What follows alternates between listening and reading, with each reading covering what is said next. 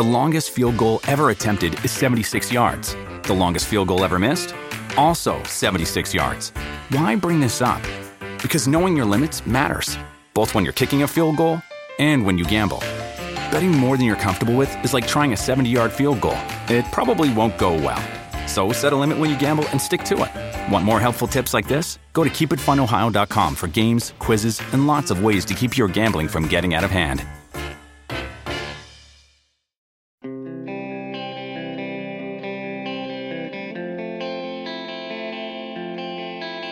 Anybody watching these games? Like, tuning in to the Eastern Conference playoffs or even staying up to watch the West? Anybody? If you are, I'm guessing you're having some similar thoughts to what I've had. Good morning to you. Good Thursday morning. I'm Dan Kovacevic of DK Pittsburgh Sports, and this is Daily Shot of Penguins. It comes your way bright and early every weekday if you're into football and or baseball. I also offer daily shots of Steelers and Pirates where you found this. The Panthers beat the Bruins 6-3 in Boston last night, and I'm going to presume that you care about that outcome as much as I do. However, there was a lot that went into it that I believe is relevant toward what your favorite franchise just went through, which is to say they wouldn't have done that. They couldn't have done that. Oh, they could have hung with the Bruins. They showed that all season long. They could have gotten through two periods with a 2-2 tie the way the Panthers did with the Bruins last night. They could have gone into the third period and maybe even popped a goal and taken an early lead. What they wouldn't have done is finish it in any form or fashion. Whereas Florida went and scored 4 goals and ran off with the thing. Because the Panthers are a better team. The Panthers are a more complete team. They're deeper, they're more dynamic, they're more energetic, and they have way more Matthew Tkachuks than the Penguins do. Now, I'm not saying this to, rub salt in anybody's wound or anything else, and I understand that this would probably come across as patently obvious to anybody watching, not just that series, but any of them. Have you seen Islanders versus Hurricanes? Have you wondered what would have happened if the Penguins had slid up another spot and taken the Islanders spot, and you watch the way the Canes connect and just make things happen, in particular off the rush, maybe as well as any team in hockey, and think what that would have been like against the Penguins, especially after the Hurricanes went 3-0 against Pittsburgh in the regular season? You could do this to almost any series that's taking place right now. And what I come away with, is that, my goodness, thank the hockey gods, my friends, that your team didn't make it. Because A, they would have been wiped out in a great hurry. They would have been wiped out so fast, no one would have even known that they participated, and the only thing they would have gotten for it is a sticker or a badge to commemorate the continuation of the playoff streak. And that is it. And you know what else might have happened? You might not have seen Fenway Sports Group make an appearance at a game in Columbus the last day of the regular season and come to the rightful conclusion, that everyone involved needed to be fired. You also would have seen a continuation, I think, of some of that organizational arrogance that I described on yesterday's show. You would have seen everybody still feeling like, oh no, if only we had gotten this bounce or that bounce. And you'd have never seen, please trust me on this, you'd have never seen any sort of retro thinking about, wow, we really did butcher that expansion draft, didn't we?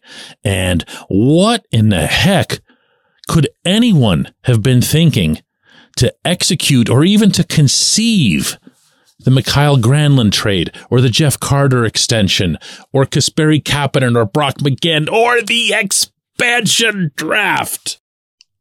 Take it from someone who's been covering this team for a very, very long time. There is the occasional good to come from the bad, but it's got to be legit bad. It's got to be right out there in front of everyone's faces bad. Sometimes.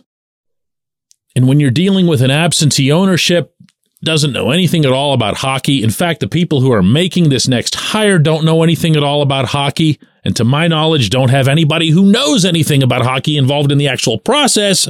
But I digress. Then you're just so much better if it falls and just collapses right in front of everyone to the point where no one could misinterpret it. I'm not going to lie. Seeing these first 3 nights of hockey, and I've watched a fair amount of it, and understanding that within my own sight lines from press boxes and watching the Penguins, and remember that when you're covering a team, you're not doing a whole lot of watching other teams unless they're playing the team that you're covering. It's a really stark sight, It's a contrast and a half.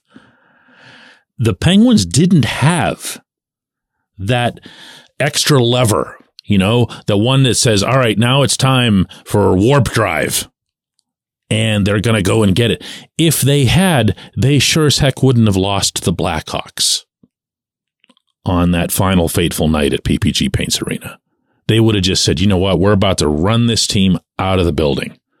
Played last night, bunch of AHL guys, goaltender with an .882 save percentage. We are just going to just smoke them. And I mean right from the start. They didn't have that. They weren't equipped with that.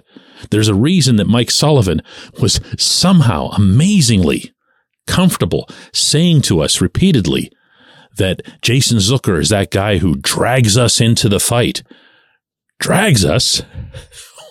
Why'd you need somebody to drag you? Like it's a kicking and screaming thing, like Zucker has to go around the room and pull on everyone's earlobe to get them interested. That is not a formula for success in the regular season on a Monday night against Ottawa, let alone in the type of hockey that we're watching right now. Be very, very, very grateful that you are not seeing the Penguins on television right now. When we come back, J1Q.